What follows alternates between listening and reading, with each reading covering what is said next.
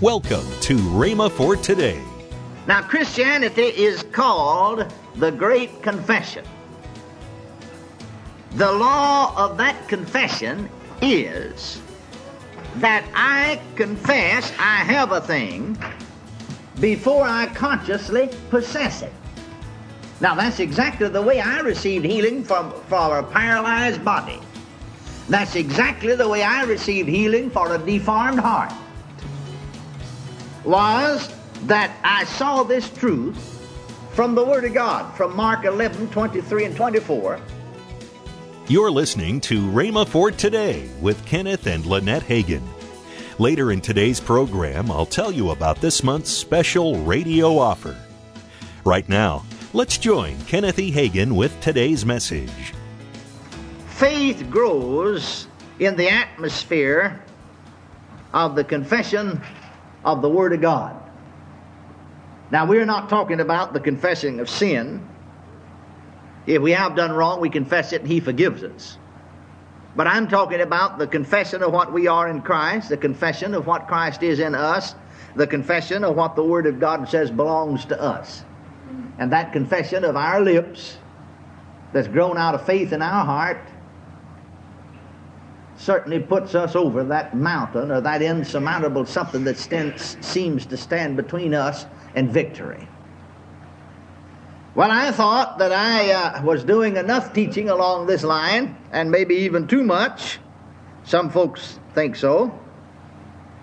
But the Lord spoke to me some time ago and said, I want you to do more teaching. You're not doing enough along this line, because the church is sadly lacking. And then the Lord said to me about this verse here in Mark 11:23, and I hadn't noticed it before, though I'd preached from it hundreds of times. Whosoever shall say, and not doubt in his heart, but shall believe those things which he saith shall come to pass, he shall have whatsoever he saith.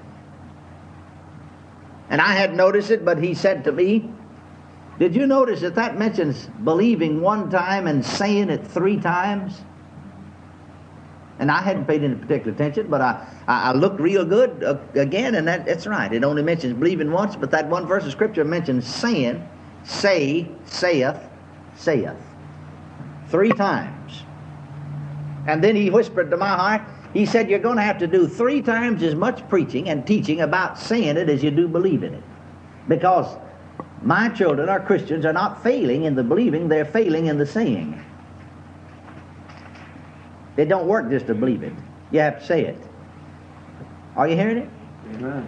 You see there in Romans, the 10th chapter and the 8th verse, it said, but what saith it? The word is nigh thee,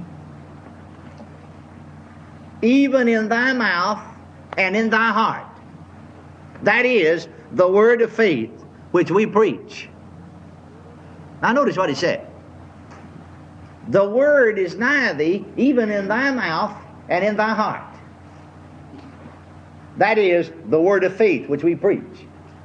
This word of faith must not only be believed in the heart and be in your heart, it has to be in your mouth to work for you. And too many times, though really we are believers, we've been born again, we're children of God, and even filled with the Holy Ghost, yet this word of faith is not in our mouth. We're talking something else. Are you hearing me? So what we have to do is to correct ourselves and speak in line with the Word. To tell you the real truth about it, what I confess, I possess. And that's all I'll ever possess. Now, if you want to wait and possess it first, and then confess it, well, you're wrong. You've got the cart before the horse. You'll never get it. That's true with salvation. Because here in the same verses of Romans, 10th chapter, 9th and 10th verse, he said, he gives us the law. God operates by certain rules and laws. He gives us the law for entering the household of faith. He said that if thou shalt confess with thy mouth the Lord Jesus, and believe in thy heart that God is raised him from the dead, thou shalt be saved. For with the heart man believeth unto righteousness, and with the mouth confession is made unto salvation. Now, Christianity is called the Great Confession. The law of that confession is that I confess I have a thing before I consciously possess it. Now, that's exactly the way I received healing for a paralyzed body. That's exactly the way I received healing for a deformed heart.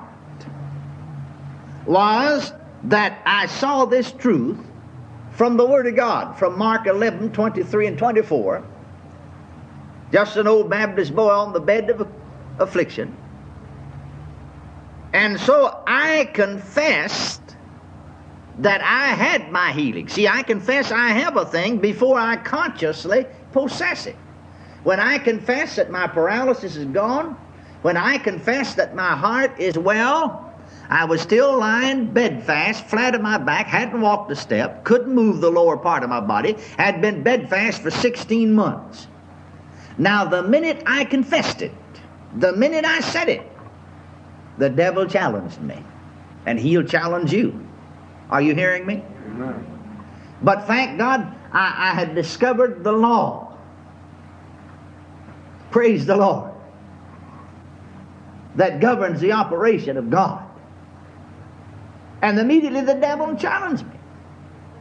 He said, now you're a pretty looking thing claiming to be a Christian, now you're going to line. And any other time he would have denied that there is a hell or a lake of fire, but he said, you claim you said you're healed and you're not. You know you're not. You haven't moved a bit. You're paralyzed. Your heart's still not beating right. And you know it. Feel your heart. And I'd felt to my heart so much automatically, my hand went toward my heart and I slapped it and said, no, you don't. No, don't you do it. Don't you feel that heart. I said, Mr. Devil, I didn't say I'm healed because I look like it. I didn't say I'm healed because I feel like it. I said I believe I'm healed. I said by faith I have it. And if that's not true, if I'm a liar, then Jesus Christ is a liar. If Jesus Christ is a liar, then God's a liar. Then the Bible isn't true. Now, if you want to argue and fuss about it, you go argue with him about it. Don't argue with me. Jesus said it. Praise God. Jesus said it. Well, I want you to know I had a little trouble with it, but he left me in 10 minutes' time. I was out of the bed with my paralysis gone and standing on my feet. Praise God, and walking around the room. Praise the Lord. I said, praise the Lord. Amen. Now, God didn't just come to me and lift me up because I never felt anything till after I started acting on the Word. Never felt a thing. Never had any particular kind of spiritual feeling. I didn't know you're supposed to have anything like that. I just thought if the Word of God's so, well, regardless of what I feel, God's Word is so, and so I acted on it. And that's faith, isn't it? Amen. You see, friends, with the heart, man believes. Now, this scripture here, for instance, here in Romans, you see, gives us the law for entering the household of faith. And that same law prevails in receiving from God. That if thou shalt confess with thy mouth the Lord Jesus, and believe in your heart, God raised him from the dead, thou shalt be saved. For with the heart man believeth unto righteousness, and with the mouth confession is made unto salvation. With the heart man believes that Jesus is his righteousness, because the Word said so, you see. And with his lips he makes a confession of his salvation. Now I want you to notice that the confession of the lips of salvation comes before God acts upon our spirits and recreates them. Sure, you know when you're born again. You have the witness of God in your heart, but you don't have the witness and then confess it.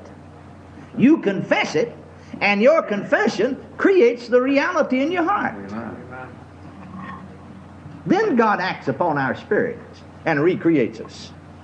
I remember a few years ago I was holding a meeting in Jacksboro, Texas, and we had some advertising material, and they passed out all over town. And so in this advertising material there was a message on laying on of hands, sermon, a part of the sermon I preached in every meeting about laying on of hands.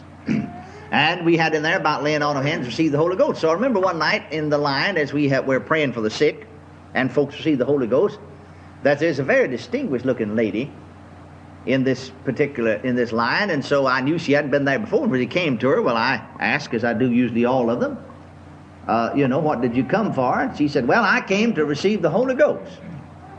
She said, somebody left one of those magazines or pamphlets in my house, and I read it and looked up those scriptures and said, that's all in there. and about laying on of hands to receive the Holy Ghost. So she said, I thought I'd come here and have you lay your hands upon me. So this is first service and the only service so far she had been in. But she said, you know, since being in the service tonight, really, she said, since getting in the line here,